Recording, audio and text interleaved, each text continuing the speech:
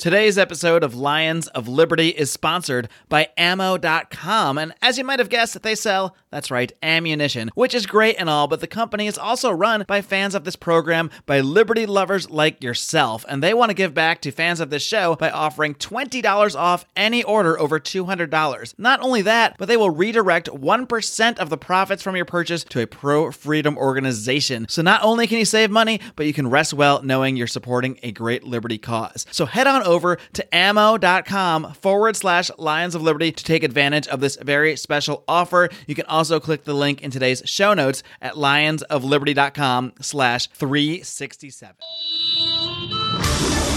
Welcome to the Lions of Liberty podcast. Here's your host, your guide, your shining beacon of liberty, Mark Claire.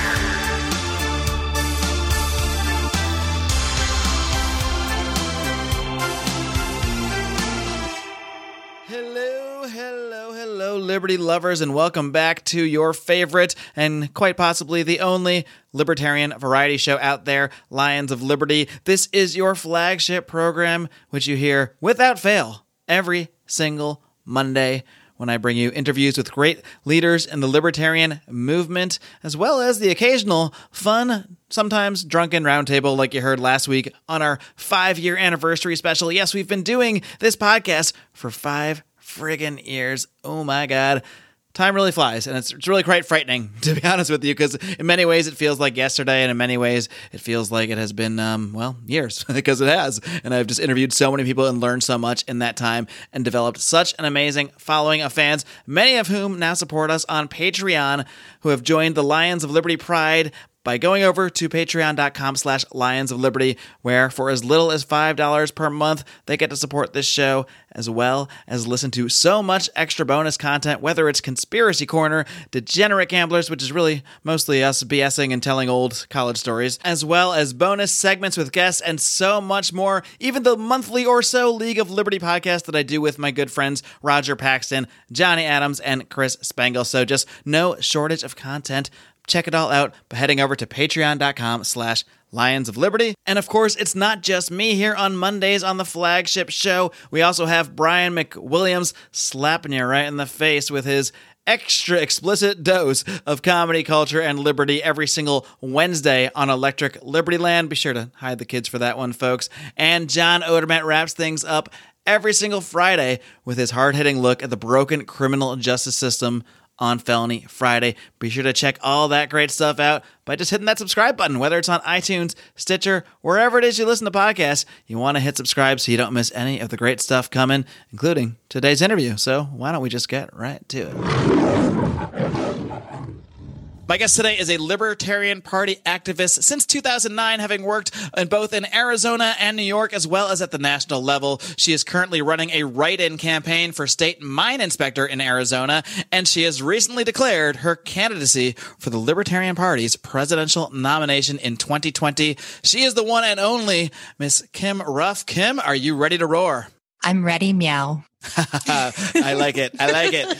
Now, Kim, I got to be honest with you. Normally, I start off the show by asking people the typical questions about how they first became a libertarian, how they got interested in the ideas of liberty. And I do plan to do that with you in just a moment, but I just can't bury the headline here. I can't bury the lead. I normally don't really get into personal stuff on the show, but I feel like in this case, it's somewhat relevant. Would you care to inform the listeners of this program of a recent change in your relationship status? Yes. I am engaged to Johnny Adams from Blast Off with Johnny Rocket. Bam! This is where I wish I had the Johnny Rocket music that's come in right now, dramatically come in. Yeah. Well, that is awesome news. Congratulations! It's always fun to see liberty blossoming in a romantic way. Oh yes. So, I mean, you don't need to get all the way into it, but I mean, it was just not that long ago that Johnny interviewed you, and I think that may or may not have been the first time you spoke. But how did this all come about? You don't need to tell us all the nitty gritty details, but give us the public elevator version if you don't mind. Oh, it is a classic meet cute. We're mutual friends with Mark Kibler in Washington, and Mark, who's known me for a while, recommended me to Blast Off for an interview. And so that's how I got in touch with Johnny and Raylene. The first time I spoke to Johnny was maybe 2 or 3 days before I was interviewed. And that was just to kind of, hey, who are you? Who am I? or just to make sure that we had a rapport so we didn't come in nervous. Right. And then I proper talked to him on the show. And since being on the interview, I've talked to him almost every single day for many hours. And then he came out and visited me during Labor Day weekend. And that's how this whole thing sort of sparked off. And so here we are. Yeah. So I owe like 3 or 4 people honey cured hams as thank you. Well, that's amazing stuff. And I feel like having the rocket power behind your campaign is really going to give you a boost. And now you're about to get the Lions of Liberty bump. So you're really picking up steam already. I personally think he's hitching his wagon to my star, which is cute. Ouch. All right. I'm kidding. Johnny's awesome. Everything he does is really great. I'm endlessly impressed with what he does. Well, yeah, of course, Johnny's been a friend of the show for a long time, so we're always happy to see him happy. So it's good stuff all around, Kim. But let's get down to the nitty-gritty now that we got all that sappy stuff out of the way. Why don't you tick the clock back a little bit for us and tell us how you first became a libertarian? How did you become interested in these crazy ideas of liberty? Probably started in 2005. I got incredibly frustrated with the Republican Party when it shifted away from classic conservatism to, initially in the 80s, they went to more of a Christian conservatism. And then under Bush, particularly in the post 9/11 era, then they shifted to neocon. And that's not what I come from. I'm a Goldwater Republican historically. So, which is essentially Ron Paul before Ron Paul. So I got really disenchanted with it. I was bitching about politics to a friend of mine. He said, have you looked at the Libertarian Party? And I'm like, what are you talking about? So I ended up Googling them and read the platform. And I said, oh my God, these people are speaking my language. So that's the first time that I shifted political parties, but I didn't get proper involved in the party itself until 2009 when I graduated from Arizona State University. I had dual baccalaureates in communication and political science, and I wanted to use that education and my experience working to leverage it for a job, either as in a think tank or a magazine like Reason, something. So I carpet bombed every single libertarian based anything. And the only organization that bit was the Arizona Libertarian Party. Michael Kilsky, who was the then chair, contacted me and said, I got your resume. This looks great. We'd love to have you. And I was like, that's awesome. What do you need me to do? And how much does it pay? And he's like, nothing. How much does it pay? How adorable. I know, right? So young. So young and naive. So we'll start at like 6 figures, I guess, and go from there, right? Yeah. So, and as it turns out, as anyone who has been boots on the ground knows, it costs a lot. Like you end up spending an enormous amount of your own money as well as time and energy doing what you do. So yeah, I've never been paid for anything. In the libertarian sphere, anyway. I assume you've been paid for other things in life. Oh, yeah. No, I work in manufacturing, and that's how I pay my bills. So... Gotcha. So I'm kind of curious, you before joining the Libertarian Party and finding those ideas, you mentioned you were a Republican and maybe had more of those classically liberal ideas. How did your philosophy shift at all once becoming more a part of the Libertarian Party and being surrounded by all these wacky libertarians who just come out and work for free and spend their own time and money to sweat away on campaigns that have very little chance of winning? Initially, the first gig I got outside of editing the newsletter for the Arizona Libertarian Party was I was asked to be a campaign manager for a congressional candidate. His name is Nick Coons, and he's a pretty big deal out here in Arizona, and he is somewhat well known nationally because he hosted the Libertarian Solution for a while. But he ran for Congress against Harry Mitchell in Congressional District 3, who is a Democratic incumbent. So I worked for him, and in talking to him, we'd go to events or whatever. Afterward, we'd hang out and just shoot the breeze. I was a minarchist. He was an unabashed anarchist.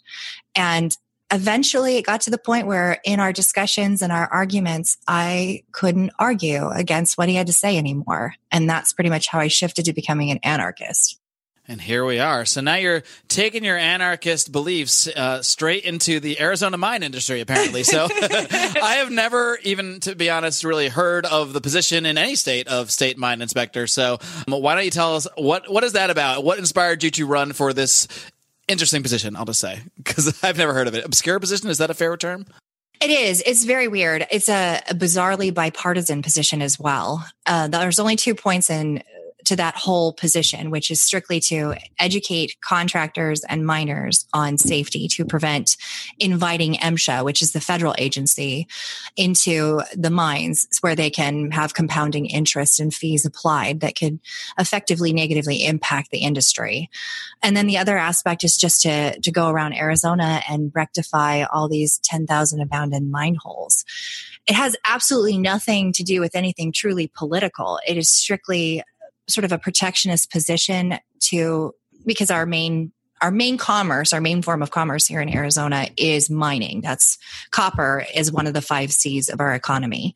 So it has nothing to do with politics, but yet it's still a bipartisan position. And actually, this is funny. So I started the write-in campaign, and then you get all these solicitations from various social interest groups, whether it's like the Arizona Catholic League or the Alliance of LGBTQ. They have strong opinions on the mines? Well, they wanted to know, like, what are your thoughts on transgender rights? And what's your opinion on abortion? Despite that having nothing to do with the position. Well, we're just curious. Well, that's exactly what I said. I was like, this has nothing, like, what does this have to do with the price of copper substrate? They may as well be asking, like, your favorite, Monopoly token to play with. Like, it's as relevant. Oh, yeah. Well, one of the gals actually called me and she's like, did you get our questionnaire? And I said, yeah, I did. It has nothing to do with anything I'm doing. I'm not going to be creating or making decisions on legislation. And she's just like, well, if you don't fill it out, we're going to post it on our website that you refuse to fill it out next to your contact information, and people will call you. And I was like, okay, great. I love talking. Like, that's not a threat, sister. I would talk to them. Bring it. Yeah.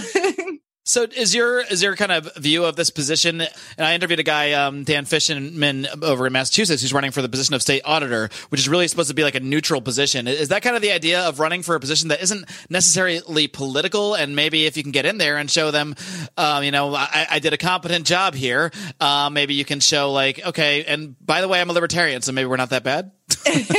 Well, that's a good question and a fair point. But actually, it's even a little more self-serving than that. The reason why I'm doing it is because I've worked for the past decade in manufacturing, specifically in steel fabrication that related directly to mining.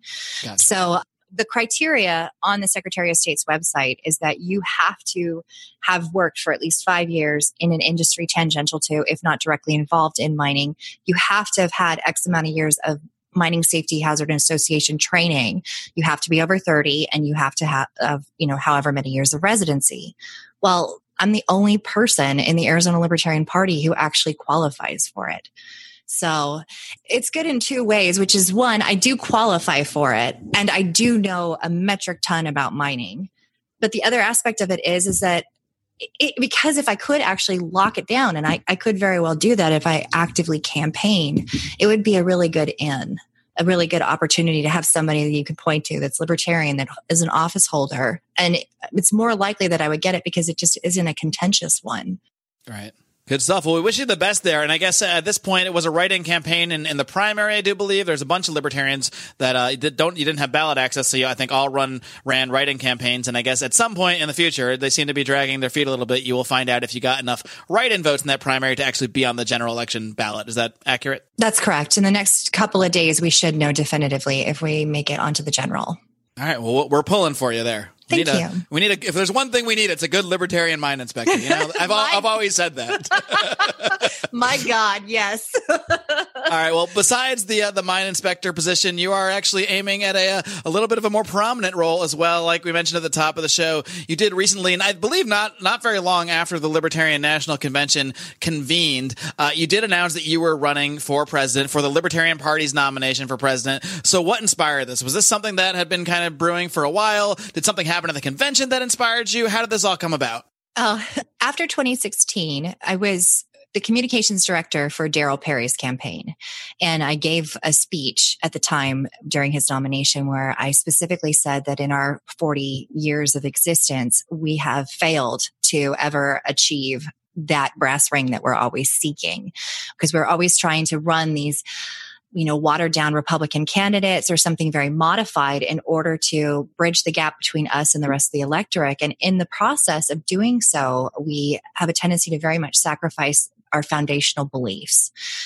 Now, it's great that we're making marginal gains. That's cool. But I don't even think it's fair for us to say that the 4% that was earned by the Johnson Weld campaign in 2016 is necessarily something that they did on their own. We had two totally despicable candidates running for the two major parties against them. It could very well have been that the votes that were cast for Johnson were strictly just a protest vote.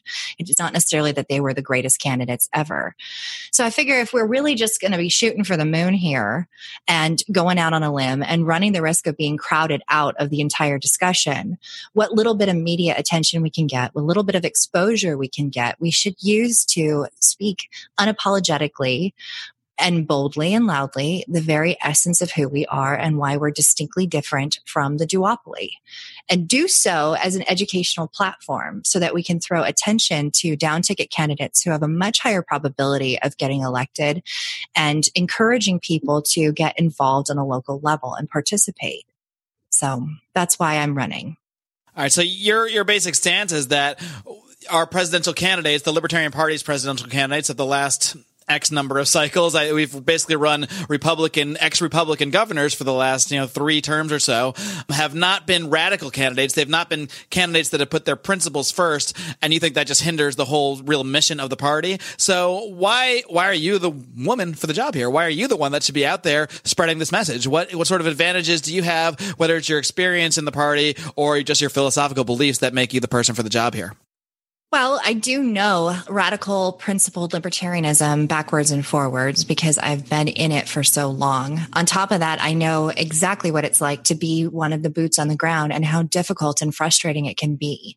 So I'm coming from the perspective of an activist who is getting involved in campaigning, which is something that historically a lot, in particular women, have eschewed doing, where we've not really wanted to put ourselves in a face forward position because for whatever reason, we're uncomfortable with the limelight. But I figure I'm as good as anybody else, and maybe even better to some extent, because I don't necessarily have the albatross of past behavior or, disdain against, around my neck. So I generally get along with everybody. I'm not very dramatic. Just wait until they dig up your fiance's all his tweets and Facebook posts, though. Well, Johnny is his own man, so you're going to have some prepared statements ready just to defend yourself against Johnny Adams statements. Maybe I'll affect an accent and be like, "I love him. He's so great." He's just dreamy, okay? He's so dreamy. I love Johnny. Now, Kim, you're talking about the philosophy and putting that forward. Obviously, there's a million different issues out there that libertarians can focus on. Some past libertarian presidential candidates have chose to focus on, who bakes a cake and maybe marginal tax changes or something like that. But I have a feeling you have some sort of bigger, grander visions of issues you'd like to push forward. So as a candidate, what do you think the top issues, the top priorities would be for you to hold out there, for you to hold high as the issues that you want to, show people what our principles are on? Well, at least from the perspective of somebody coming from a border state, immigration is a huge one for me. I know that there are some divisions of opinion between people who want closed borders versus people who want open borders, even within the Libertarian Party. But radical libertarianism is for open borders. And the way that we discuss that issue is not only focused on the fact that our current system creates second-class citizens and criminals of perfectly fine people and that have to fly under the radar and are exploited by businesses that take advantage of the fact that they have no recourse, but also the fact that we have a welfare state that makes it frustrating to current citizens and potentially desirable to immigrants. So you have to attack it from a two-pronged approach, which is we need to massively overhaul immigration so that we can streamline the process and permit people to traverse borders, these imaginary lines, unencumbered. And you also have to mitigate the amount of basically government benefits that we're giving out. So that's a huge one for me, having seen firsthand how that negatively impacts people, on both sides of the issue. And then I would say, coming from the perspective of somebody who works in manufacturing and has a family that owns a steel fabrication business and has been working in that industry for over 10 years, I think that I would really want to attack a lot of the rules and regulations that negatively impact small businesses in particular, and the cronyism that's given to major corporations at the expense of potential competition by upstarting businesses. So I think that would be a major one for me as well. I think those are probably my two major ones. And then, of course, there's criminal justice reform. We have the death penalty here in Arizona. I don't know the number off the top of my head, but there's an unforgivably large amount of states that still employ the death penalty. And to my knowledge, the only one that has the most humane form is Utah, where you at least get a firing squad. The lethal injection is a horrific way to die, particularly since half those chemicals that are utilized are illegal and you can't acquire them. So that you have people who aren't medical doctors giving people the wrong stuff. It's kind of funny because most people might, maybe not most people, but some people might hear you say firing squad is more humane because I think visually it seems like, when you're just looking at the idea of a bunch of people shooting someone, it maybe just seems more barbaric in some ways. But if you actually think about it, you're going to die pretty much immediately from that firing squad. Whereas as you're bringing up here, there are so many cases of, lethal injection is not what we think it is. It's not where you just get a nice little shot and everybody just goes right to sleep. There are so many instances of people literally being tortured, instances of people who live through the injection and are sometimes re-injected, or sometimes they're not allowed to, but either way, they're suffering horrific things. And that's not even addressing the issue of whether it's moral to kill someone or not, or what have you. People have different philosophical views on that, but, lethal injection, I think that concept is so glossed over so often because people just say, well, they just give them stick them with a shot and they die and everything's fine. Right. Yeah. They look so peaceful. It's like, well, yeah, because they're paralyzed. You paralyze them, but that doesn't mean that they don't feel this inside they're pain. Burning. Exactly. It's incredibly cruel and draconian. And yeah, as far as whether or not it's permissible, no, it's not permissible, period. Like the death penalty is not something that the state should decide. So yeah, that needs to be gotten rid of completely. And then, of course, addressing other issues that are related to that, like we've seen in the advent of DNA evidence how many people have been exonerated, and you review the cases that they've been in and how it's just been such a kangaroo court.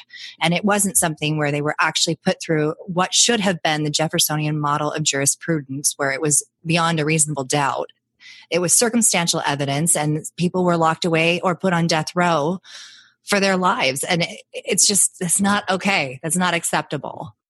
Sure, there have been just dozens and dozens, maybe even hundreds of cases of people that were, some lucky enough to be exonerated before they were put to death. But there are people who have been put to death and later been found through DNA evidence to have been not guilty that whole time. So it really is a tragic system. Yeah, it is. I want to take back to one of the issues you brought up earlier about immigration. And, you mentioned how, the libertarian position really is open borders, but many people do have concerns about, how can you have open borders and a welfare state? So where do you fall on the idea that, like, many people will take a very hardline stance and they'll say we have to have closed borders, we can't have open borders until the welfare state is gone. And personally, that kind of seems like a dead end to me because I don't think the welfare state will ever be 100% completely gone, at least not anytime soon. So to me, it's like, so do we just violate everyone else's freedom of movement until this mythical time comes along? So where do you stand on that? I mean, in today's current economy, the way things are, would you have open borders today if you could, even the way it is now? Or do you think that a certain amount of decrease in the welfare state has to occur prior to the borders becoming more open? That's a really good question, actually. It kind of makes me think of like an audio mixing board where you go up in one volume and down in another area. We definitely do have to decrease the welfare state. But because there are so many people who are dependent on it, it would be incredibly unethical and very cruel to just cease it right this minute. We would have to basically walk it backwards so that we don't just leave people out there in the cold. We have to wean them off of it. But at the same time that we wean them off of the welfare state, we need to make modifications to our policies so that we aren't penalizing perfectly good people from having the experience of living in a country and being treated with the same level of respect and consideration that quote unquote citizens are. The truth too is that a lot of folks who are illegal immigrants or whatever other term you want to use to describe them, they might get Social Security cards or they might get IDs, but that doesn't necessarily mean that they are able to take benefits. And most of them don't even necessarily seek them. So when they work somewhere, they're hired on under this fake number or this fake identification. They are paying state income tax and federal income tax and Medicare and withholding. They're doing all of that, but they're not necessarily going to be benefiting from it because it doesn't reconcile with who they actually are. So that sometimes that argument about illegal immigrants having access to these benefits of living in our society, it doesn't necessarily hold water every single time. But yeah, to answer your question, the short answer, walk back welfare, increase movement of free people, and do it in a commensurate way. Hey guys, this is Roger Paxton. And if you're fed up with the government running every single aspect of your life, but you're not listening to the Lava Flow podcast yet, then what's wrong with you? Check us out at thelavaflow.com or just go back to sucking up to the government. The Lava Flow podcast, striking the root every single episode. This is Chris Spangle, and I am the host of We Are Libertarians, which you can find in iTunes, Google Play, or at wearelibertarians.com. We are a podcast that brings you all of the irreverence that modern politics deserves by examining current events from a libertarian perspective. So please, check us out at wearelibertarians.com. Are those dry, boring, run-of-the-mill political talk shows putting you to sleep on your commute or at work? Are you ready for some fun? Look no further. Blast Off with Johnny Rocket is a Seattle-based podcast expressing viewpoints of free markets, voluntary exchange, badass music, wicked banner, and of course, drinking. The Blast Off doesn't shy from the truth, but always brings the party. Let's rock and roll, Raylene. Bring it on, Johnny. You can check us out at thelaunchpadmedia.com/blastoff. Again, that's thelaunchpadmedia.com/blastoff. Launchpad Media. Always launching ideas in your direction.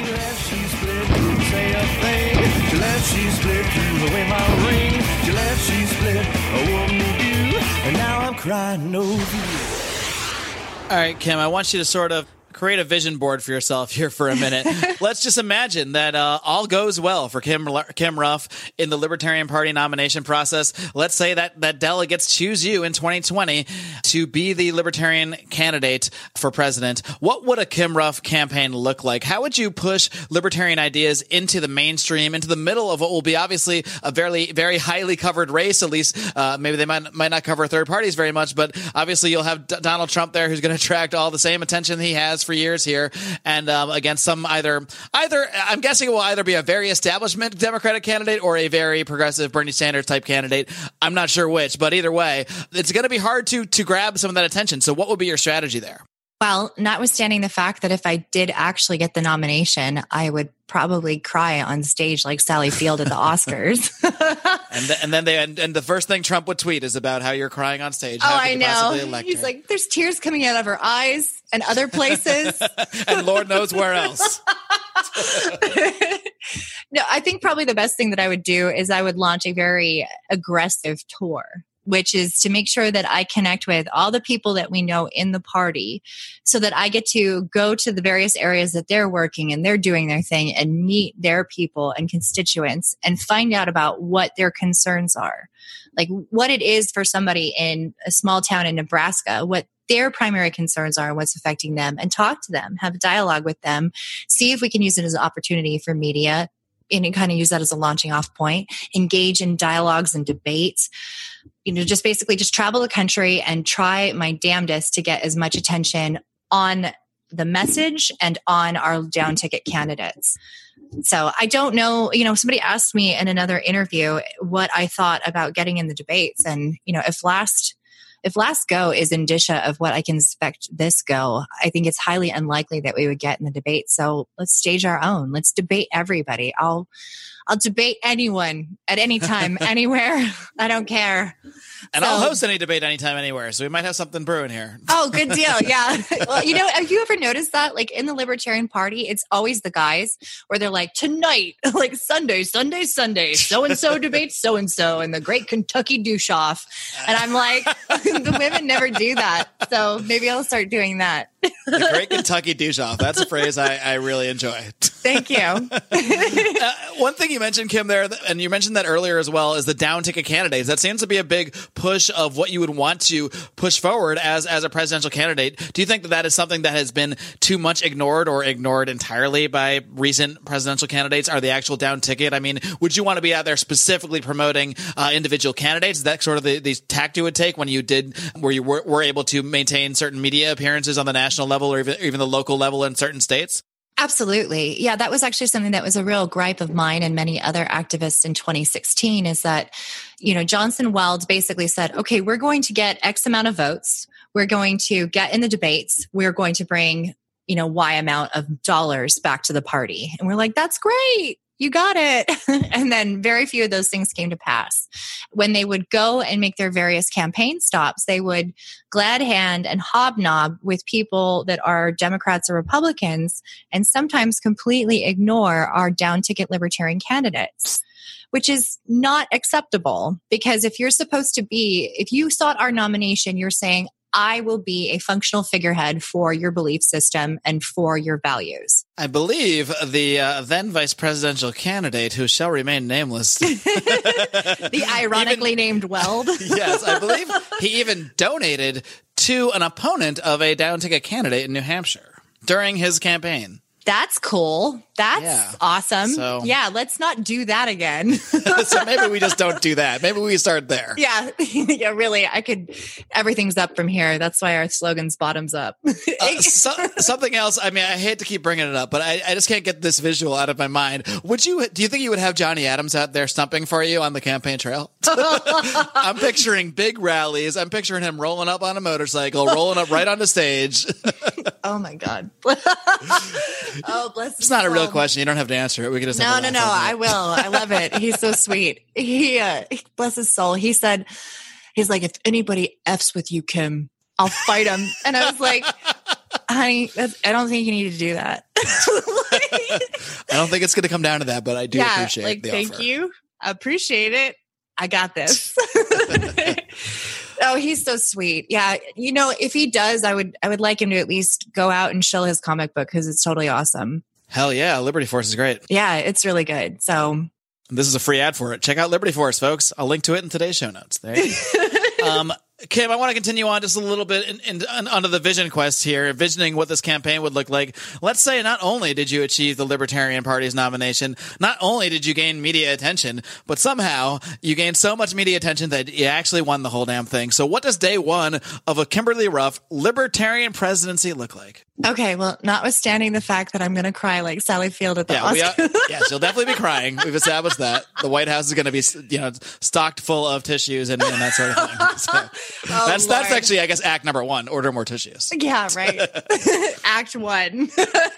No, I think probably the first thing I would do, I joked about this. I don't know if it would actually come to pass, but I said I had the beer and pizza plan, which was if I actually got into office, I would entreat all of the people that have been working both in the party and in the wider liberty movement to come to Washington, help us sort out various different things and take down the system. I mean, we're not going to burn it to the ground, but figure out meaningful, measurable ways that we can walk the Leviathan. Oh, I'm having a stroke apparently. I'm like, oh my God, what if I won?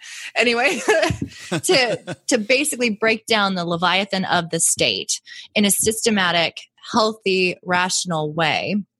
And when I say healthy and rational, I mean recognizing that everyone in our country has been indoctrinated into a system of progressivism and is in some way, shape, or form codependent on the state. It's ingrained in their thinking that the state is that, it's not only necessary, but oftentimes is good. And that many people either work for or directly benefit from the existence of it. So it's going to be a long haul process going backwards. But I would have them all come, fill them out in various different positions and be like, here's your job. Your job is to look at what your department does and figure out how you can just cut it down to size as much as humanly possible to the point of being obsolete. And in exchange, I will buy you pizza and beer on my own dime because it's wrong to take a salary. It's wrong to use taxpayer money to essentially rule over them. That's incredibly jacked up. So it's like moving out of a house. You invite your buddies over. You say, okay, if you help me get rid of these things, I'll give you beer and pizza. So you would not take a salary either? No, I wouldn't, which is going to be interesting because I'm not sure how I would hold on to my current job that I need while being president. But during the day, Kim works in the manufacturing industry. Well, that's why the first thing I would do is legalize meth because I can't possibly do all this without drugs. But yeah, there's so many places where we could absolutely trim the hell out of it. It's just absurd. I mean, even if you sat in on a city council meeting, it's incredibly ridiculous how much fraud, waste, and abuse they do, even on such a low level. So imagine on a federal level, like there's whole departments that can just get bent, and we would be so much better off right there. It's really interesting you mentioned the city council thing, because I was recently, just for the heck of it, looking up, the LA City Council and what LA City councilmen make. I'm going to put you on the spot here. If you had to guess what a Los Angeles city councilman makes per year, what would you guess?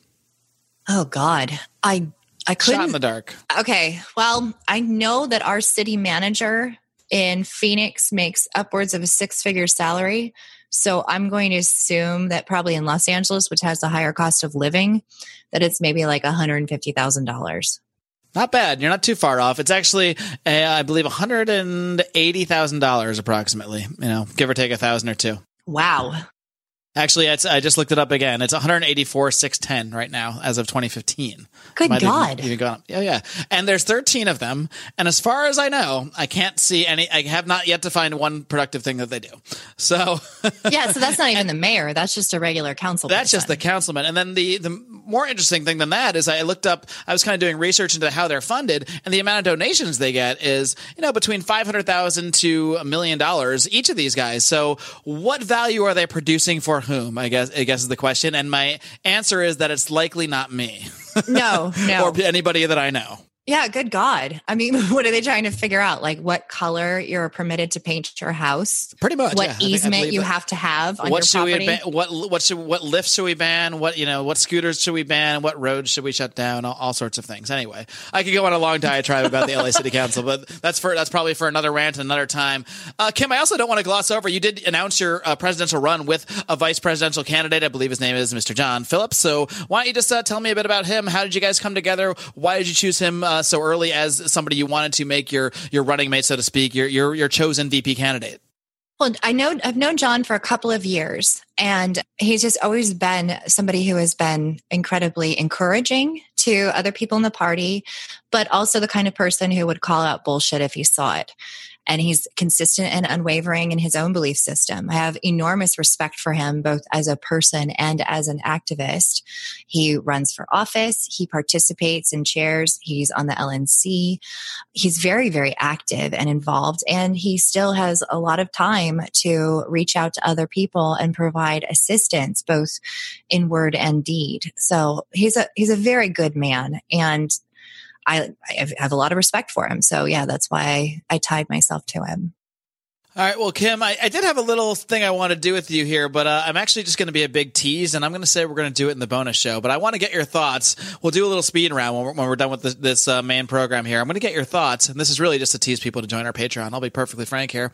About many of your potential opponents in the 2020 nomination. So we'll get your thoughts on that in the bonus show. Of course, you guys can hear that bonus show by signing up for our Patreon for as little as $5 a month over at patreon.com/Lions of Liberty. But before we sign off here, Kim, I want to give you one last pitch, your final pitch. Not that it's final, because I do plan to host some debates as we get closer to the 2020 convention, some debates between potential candidates. So I certainly would be inviting you to those. But for now, your final pitch out there to libertarians and specifically potential Libertarian Party delegates that will be at that convention in 2020. Why should they begin to take very seriously the idea of Kim Ruff as the Libertarian Party presidential nominee? Okay. Well, I will say to them what I would say to anyone with regard to anything. If you listen to what I have to say, read what I write, and observe my behavior, and you feel that I am the person to best represent our belief systems in 2020, then I would encourage you to vote for me. If you do not, however, I respect your decision to go otherwise. Well, that is a very libertarian way to put that. I'll debate do your own anyone, thing, but please look at me. Well, Kim, it's been an absolute pleasure getting to know you a little bit here today. I definitely wish you the best of the luck in your campaign going forward. I think our listeners are going to really like a lot of what they heard from you here today. And of course, congratulations once again on your pending nuptials. Oh, Lord. Thank you, Mark. And before we let you go, Kim, where can people find out more information about your campaign and keep track of everything you're doing? You have a couple of options. You can find us on Facebook at Ruff Phillips 2020 for president and vice president. It's very, very wordy. And then we also have a website, though. It's currently a landing page. I've been working on it in the after hours. And that's Ruff, RUFF, as in Frank Phillips, PHILLIPS 2020.org. All right. The great Kim Ruff, thank you so much for coming on the show today. We'll definitely be keeping track of your campaign, and I wish you the best of luck and keep on roaring. Thank you, Mark. Thanks, Kim. Roar. All right, kitty cats. I hope you enjoyed my conversation with Kimberly Ruff, who is certainly going to make things interesting in the Libertarian Party's presidential nomination process, which is going to come up before we even know it. I'm telling you, the interviews are already starting, as you just heard here today. I do plan to be interviewing many of the candidates, hopefully all of the candidates, as they continue to announce, and also I plan to host some debates, so we will see. Stay tuned for that. This podcast is, of course, the main place, the best place for all your Libertarian Party coverage, for all your greatest interviews, for all your current events analysis like you get with Brian McWilliams every Wednesday on Electric Liberty Land, for all your criminal justice thoughts and amazing interviews that you get from John Odermatt every single Friday on Felony Friday. All great reasons to listen to the show, which you can do for free. Also great reasons to help support the show, help us continue to do what we are doing, and to, most importantly, grow this program and continue to broaden our reach. You can, of course, do that by joining our Patreon for as little as $5 a month and getting access to all of our exclusive bonus audio content. Head over to patreon.com/Lions of Liberty to check that out. Something I failed to mention at the end of the show is the fourth program that we currently have on Lions of Liberty called Candidates of Liberty, where we interview various libertarian candidates running for office around the country. This was due to an influx of demand, many of it from the candidates themselves. So we wanted to create this new show, which airs on Tuesdays, at least through the rest of October, and then its fate will be decided after that. But please do, again, hit that subscribe button so you don't miss a thing. And that is all I've got to give this week. Of course, members of the Lions of Liberty Pride, our Patreon supporters, will be getting a Conspiracy Corner, hopefully later on this week if all goes well. So be sure and stay tuned for that. And until next time, kids, live long and live free.